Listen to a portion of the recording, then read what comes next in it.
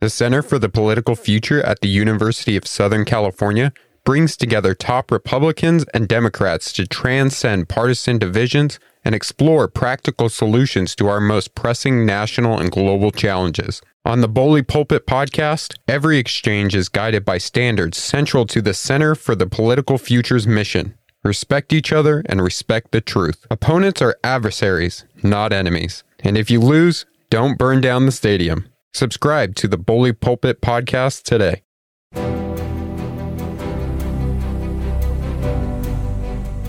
Hello and welcome to Democracy Works. I'm Jenna Spinelli, and this week I am turning the interview over to my co-host and director of the McCourtney Institute for Democracy, Michael Berkman, who is going to be talking with Donna Berry, Professor Emerita of Political Science here at Penn State, and an expert on Russia and post-Soviet politics. I will let Michael and Donna talk more about Donna's expertise and how it applies to what we're seeing play out with Russia and Ukraine today. So take it away, Michael.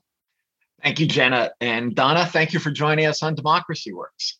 My pleasure, Michael. It's good to see you. Donna, you've been studying and teaching about Russia. You studied there when it was still the Soviet Union, isn't that right? Yes. And how many times would you say you've visited Russia?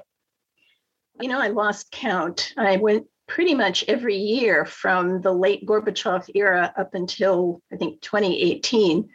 And so I've had a lot of field experience. Yeah. So I think it would be most valuable for us to focus on Russia and Putin rather than the specifics of what's going on in Ukraine right now. I thought I'd start with something that's been in the news quite a bit about this and to get your take on it. So John Mearsheimer, who is a well-known IR scholar in the realist camp, has argued that this was pretty much set in motion years ago when the Cold War ended and the West allowed some of the old Soviet bloc countries into NATO. So as I interpret their analysis, and feel free to tell me I'm wrong, this isn't so much Putin's war as it is Russia's. That it's an inevitable consequence of big power politics and their assessment of their national self-interest. So I guess my question to you to get started is, how inevitable do you think this war was? I don't think it was inevitable. For one thing, Russia in the 1990s was far more democratic than it is now. For one thing, the Russian government did have objections to NATO in the 1990s, but was obviously not ready to go to war, to go to conflict over it. So to say that this was inevitable strikes me as it's an overstatement. That's one. And the second is, even for countries that have not pushed to get into NATO, as in Moldova, the Russian government under Vladimir Putin has still put enormous pressure on the Moldovans, especially when there's an administration that leans toward the EU. So NATO is obviously an issue for President Putin and the Russian administration. But even without NATO, the Russian government has been pressuring other countries in the post-Soviet world. So if not NATO, how do you look at it? Is it this idea that Putin talks about sometimes that, well, they're all Russians and so they should be with Russia, this kind of big Russia idea? Or how do you see that? I think for President Putin and for much of his administration, the issue is sort of restoring Russia as a great power, basically. Russia has had trouble developing its economy and it's losing population. There have been more deaths than live births in Russia. Yeah, it's getting quite old, isn't it? Yeah, exactly. Almost every year since independence. And so for somebody whose mindset focuses on classical geopolitics, more land, more territory, and more population really counts for a lot. So Ukraine at the start had 44 million people. Who knows how many people are going to be left? So John Bolton the other day made the argument that Donald Trump was going to pull the United States out of NATO in his second term. And then in Bolton's view, Bolton being the former national security advisor for Donald Trump, that Russia was waiting for the second Trump term. When they didn't get the second Trump term, they decided the time to go in was now. Why do you think they went in now as opposed to, say, 5 years ago or 3 years ago? Well, until recently, the Russian government had been using a combination of peaceful and coercive means to maintain influence in post-Soviet countries. Peaceful meaning involvement in elections, as in Ukraine. Peaceful meaning subsidies, big subsidies on oil and gas and other products to some post-Soviet countries, the friendly ones. Peaceful meaning support for pro-Russian political parties, support for Russian language media and Russian language instruction. Coercive, we know, right? Military war with Georgia in 2008, seizure of Ukraine. So those have happened, and the Russian government has managed to sort of keep Georgia and Ukraine out of NATO, for example, and out of the EU with those limited military activities. The problem, why now in Ukraine? Well, the peaceful mechanisms that the Russian government had been using have been dismantled or are being dismantled in the Zelensky era in particular. So in the last year, especially, the Ukrainian government closed down 3 Russian language television stations, arrested the head of the largest pro-Russian party, and actually seized his assets, an oligarch, has become more serious about addressing corruption. A new language law came into effect in Ukraine, in fact, this year, giving preference, raising the status of the Ukrainian language over Russian. If you put all those together, it means the peaceful mechanisms that the Russian government had to influence high politics in Ukraine have been dismantled. So the alternative is coercion. And there's one other part to this, too. There's been a water war between Russia and Ukraine over Crimea. After the seizure of Crimea in 2014, the Ukrainian side dammed up the biggest source of fresh water to Crimea. And Crimea has had a drought, so no water. Bad for agriculture, bad for the tourist trade. The Russian government had been shipping in bottled water, obviously not enough to help with agriculture. And if you look at where Russian troops have gone in along the southern border of Ukraine, they created a land bridge from Russian territory to Crimea, and they just blew up that dam. So they now get water to Crimea. So when was the last time you were in Russia? 2018. 2018. So 3 or 4 years ago, you were there. Mm-hmm. Yeah. And so I'm curious, I thought it might be useful for our listeners to just know a bit more about what Russia is like and about what their governance is like and what their politics is like. And so let me start this way. When you were there, did you detect, and I think I know how you're going to answer this, but did you detect an active civil society, journalists, activists, artists, entrepreneurs, these all active and thriving when you were last there? Were they more active and thriving 10 years earlier when you were there? In 2018, there were civil society groups, but then we have to make a distinction. There are groups that are allowed and supported by the government, the ones that help with child welfare or other social services, let's say, or youth groups. But very often they're sponsored by the government. So in that sense, active, yes, but not necessarily independent, the way we think about independent civil society. Of the independent groups, they have been pretty much penned in and reduced over time. Of the ones that were critical, shall we say, or that it didn't follow the particular line that the government wanted to follow. So the Russian government has, for example, over time, introduced increasingly stringent registration requirements for civil society groups that aren't government sponsored. Mm-hmm. Registration, re-registration, filling out more forms, giving lists of members and their addresses and contact information. So independent civil society, pretty limited. Maybe the most effective was Alexei Navalny's efforts to organize voters in elections. But we know what happened to Navalny. Right. So just to be clear for everyone, he ended up in a hospital.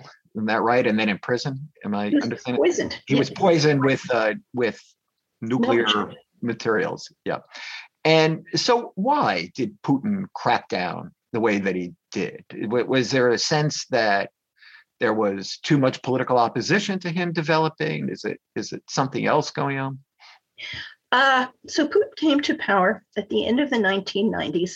He was appointed, right, as an interim president by the outgoing Boris Yeltsin in 1999.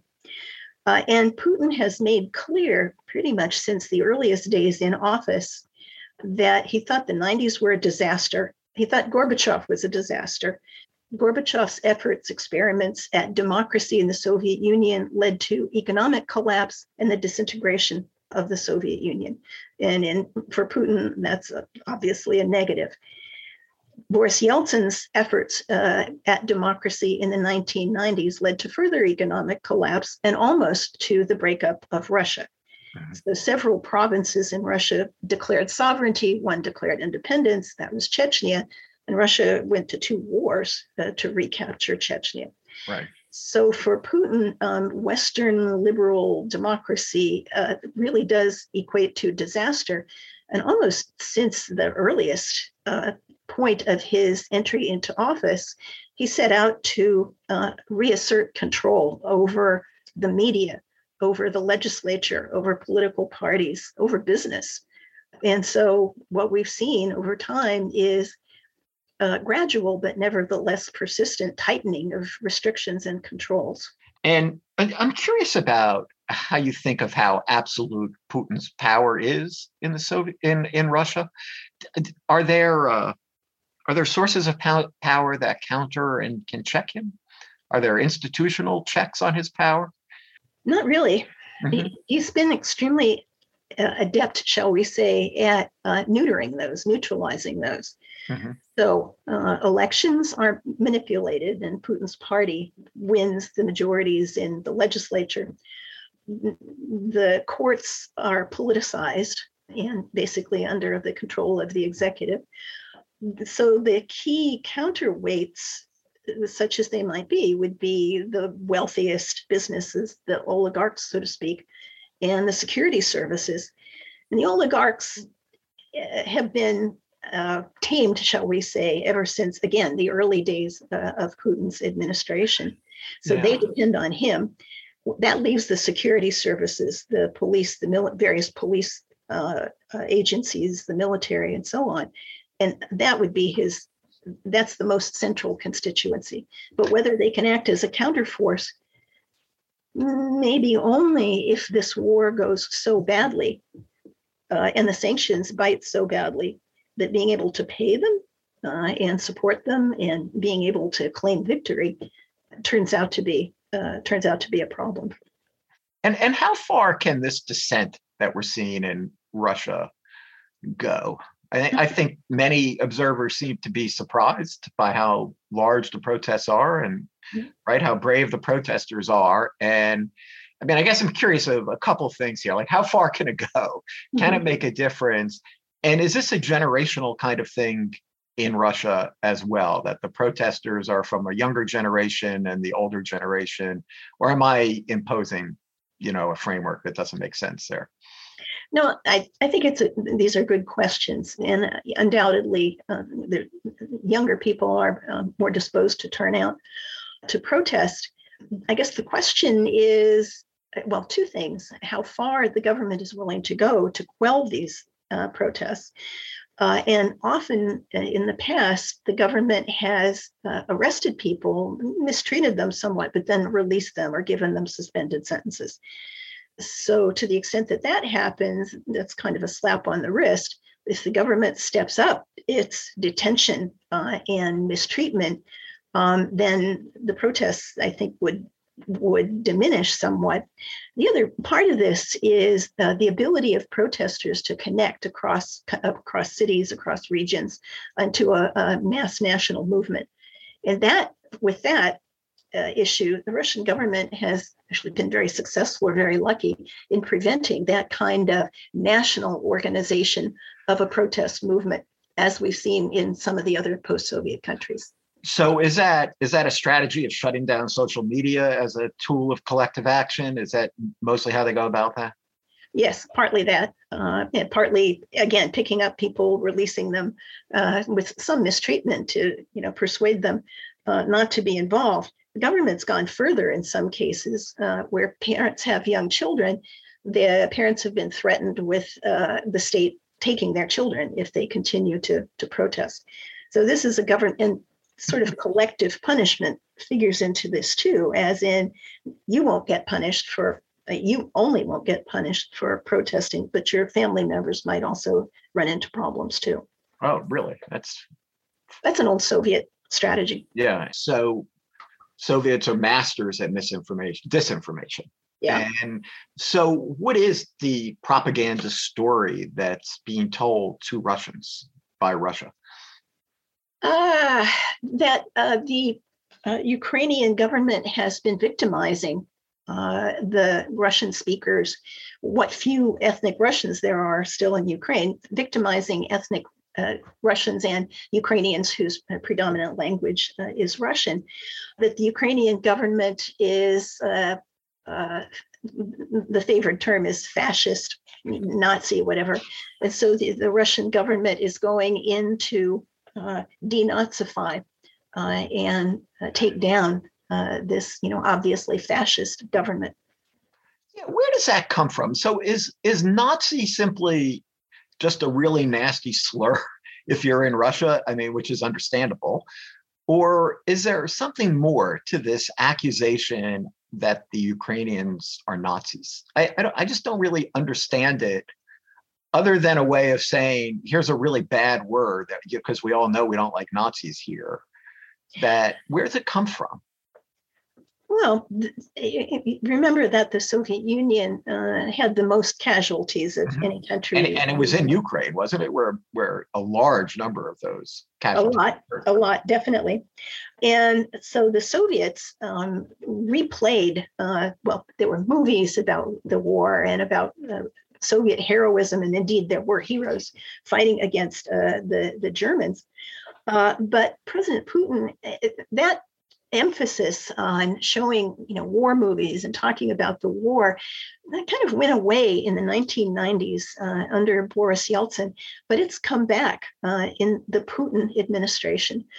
So World War II, revival of World War II and both the victimization and also the Soviet triumph really figures pretty prominently in the media and in the government's messaging. And so fascism and Nazi are still pretty salient, or they're made salient by the government-sponsored media. Where does it come from the other side? How relevant is it in Ukraine? Well, there are some sort of extreme right groups, some of whom organized and fought against the secessionists in the eastern provinces in Ukraine. But Zelensky as Nazi? Right. Fascist? Nah. So when you think about Ukraine as a democracy, and I'm not outside your area of expertise here, right? You know a lot about Ukraine and Eastern Europe more broadly. How do you think of Ukraine as a democracy? Was it really moving well towards consolidating as a democracy? It's young. It had a lot of corruption. How would you assess where it was? Somewhere in the middle of the road between Soviet Union and Soviet politics, the Soviet political system, and what we might think of as a consolidated democracy. Definitely not consolidated for a number of reasons, corruption being one of the biggest ones, and repeated episodes of corruption. But having said that, the governments in the last few years seem to have made more efforts to provide more effective public administration to address corruption. The government in the last 2 to 3 years has made more progress also in reducing the levers of influence that the Kremlin, the Russian government, had in Ukrainian high politics. Mm-hmm. And so Ukraine has made halting progress, but you wouldn't call it consolidated democracy at this point. Yeah. So where did you, what did you think its main problems were going to be? I mean, now it's got real problems, but what did you think its problems were going to be in terms of moving closer and closer to being a Western style democracy?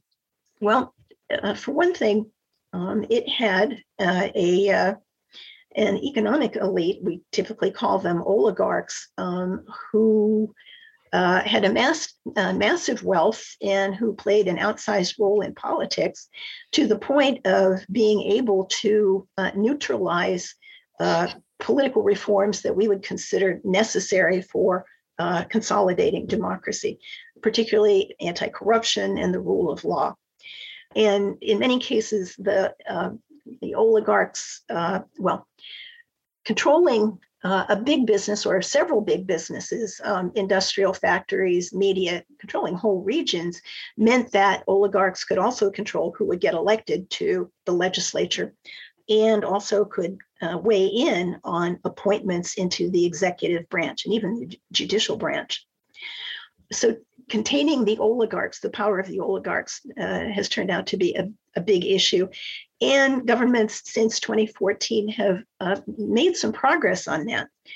There have been a couple whose assets have been frozen and whose political power has been limited. So definitely rule of law, anti-corruption. And the other part is finding and neutralizing the Russian levers of influence. Influence within Ukraine. Yes. Yeah. And so we've heard a lot about Kyiv as a cosmopolitan Western sort of city. Mm-hmm. And did the fact that Ukraine was moving closer and closer to the West, at least culturally, mm-hmm. and was that part of the problem for Putin? Or I know before you were saying really he wanted the land, he wanted the people.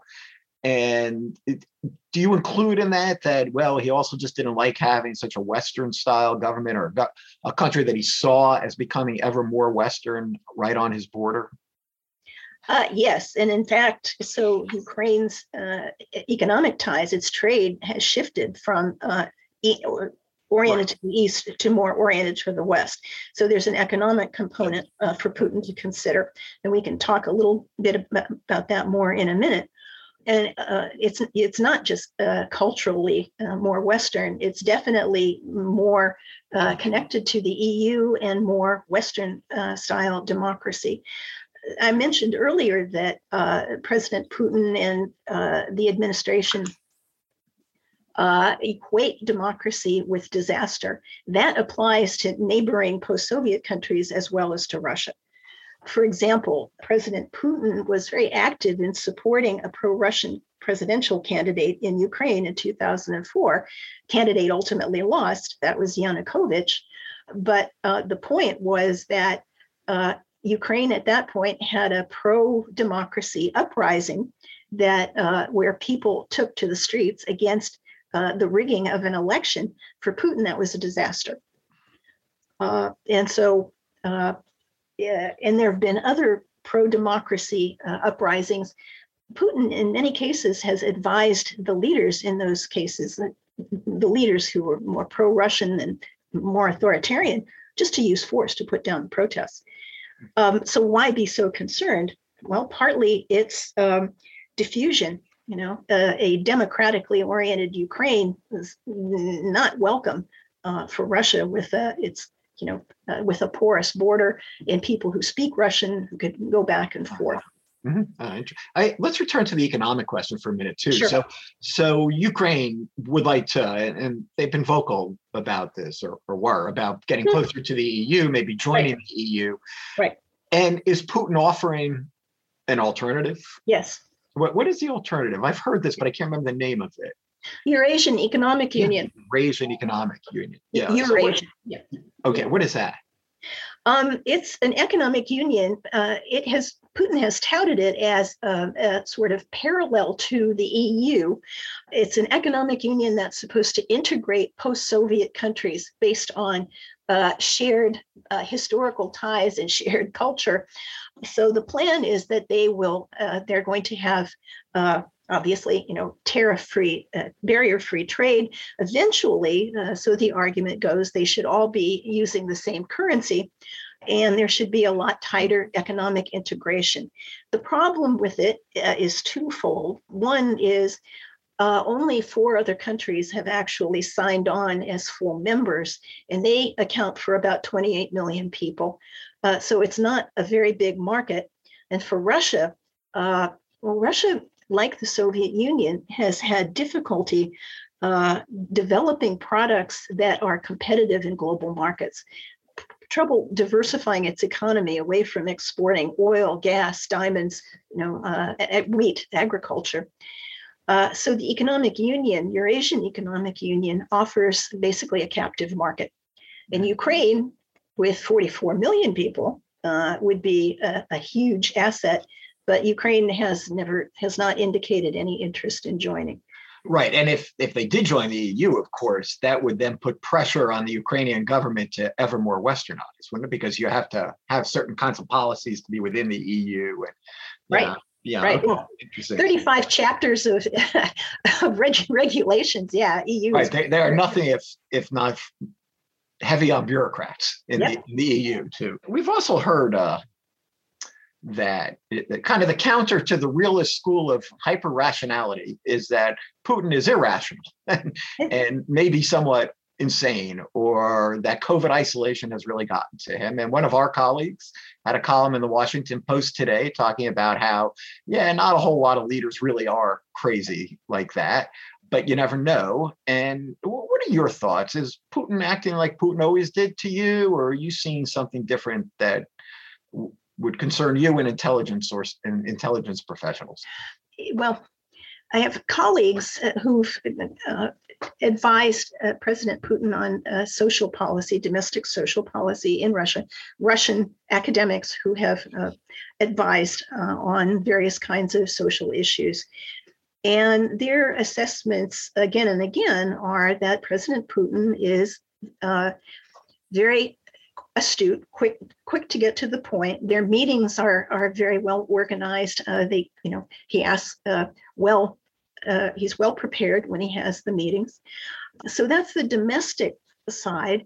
On the foreign policy side, going back some years, there have been a lot of President Putin's speeches and his writings that are that focus a lot more on victimization, on mistreatment, on discrimination, that seem more emotional. So, for the foreign policy side seems to bring out this rhetoric, but rhetoric is one thing and rationality is something different.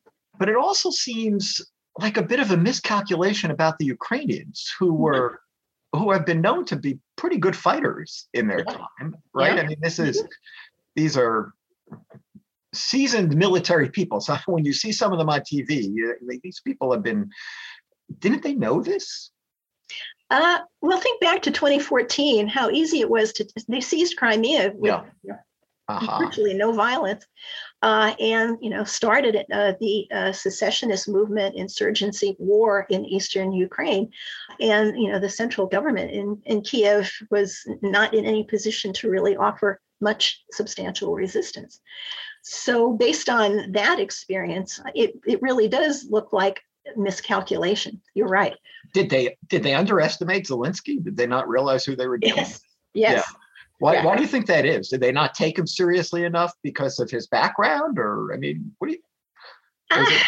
Here again, this is speculation, but partly Zelensky early on promised that he would negotiate, and he did.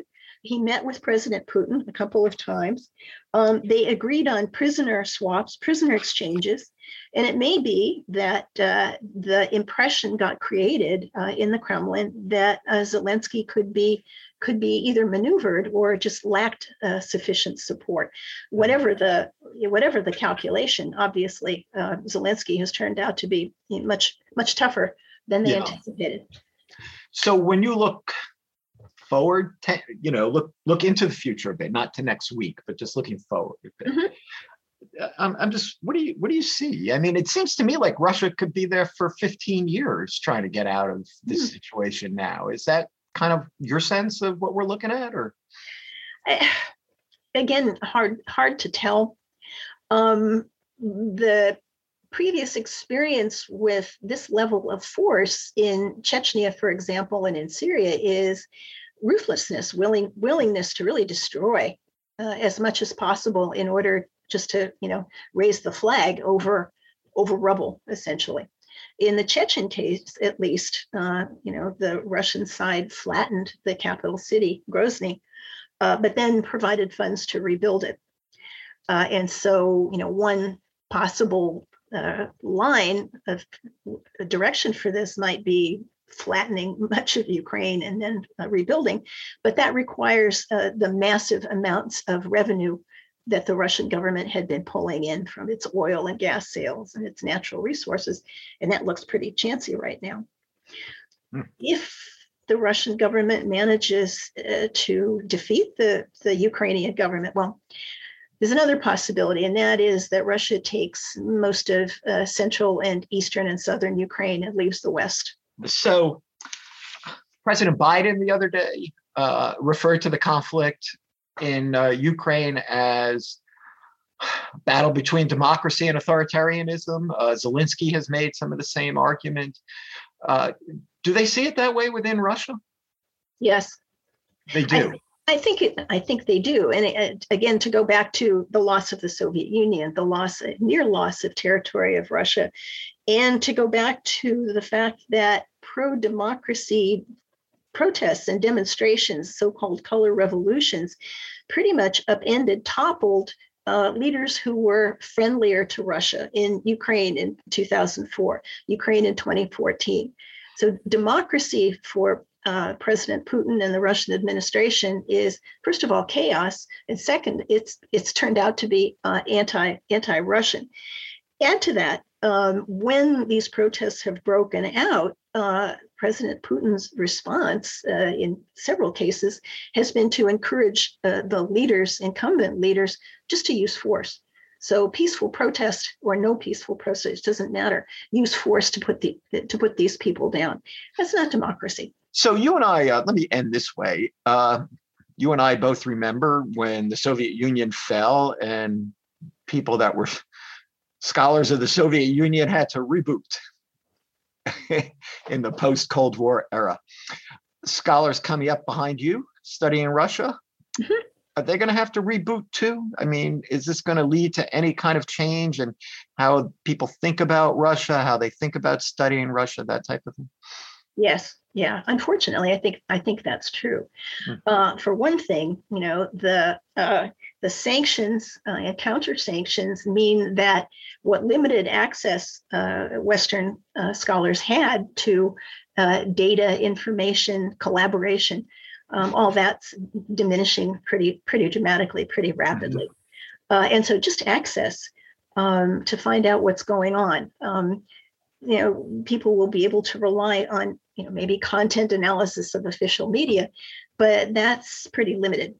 And so it's going to be harder for the upcoming generations to really get a handle on the internal politics and society. So Donna, thank you very much for joining us today on Democracy Works, and congratulations. So you just retired after teaching at Penn State since 2003. You were my colleague during all that time, including a stint as department head. Before that, you were at many other prestigious universities around the country. Thank you for all you did for the Department of Political Science and for Penn State. Thank you. Donna Barry is Professor Emerita of Political Science at Penn State and an expert on Soviet and post-Soviet politics and democratization. Today's interview was conducted by Michael Berkman, director of the McCourtney Institute for Democracy at Penn State, and my co-host here on Democracy Works. For the entire team, I'm Jenna Spinelli. Thanks for listening.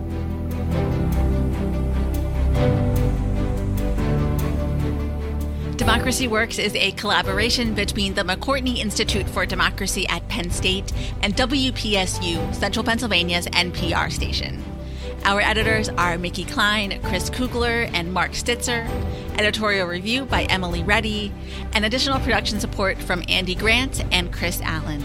If you enjoyed what you heard today, leave us a rating or review in Apple Podcasts, Spotify, or wherever you're listening right now. It will help new people find the show. Find more great podcasts about democracy and civic engagement in the Democracy Group Podcast Network at democracygroup.org. Thanks for listening, and we'll see you next week.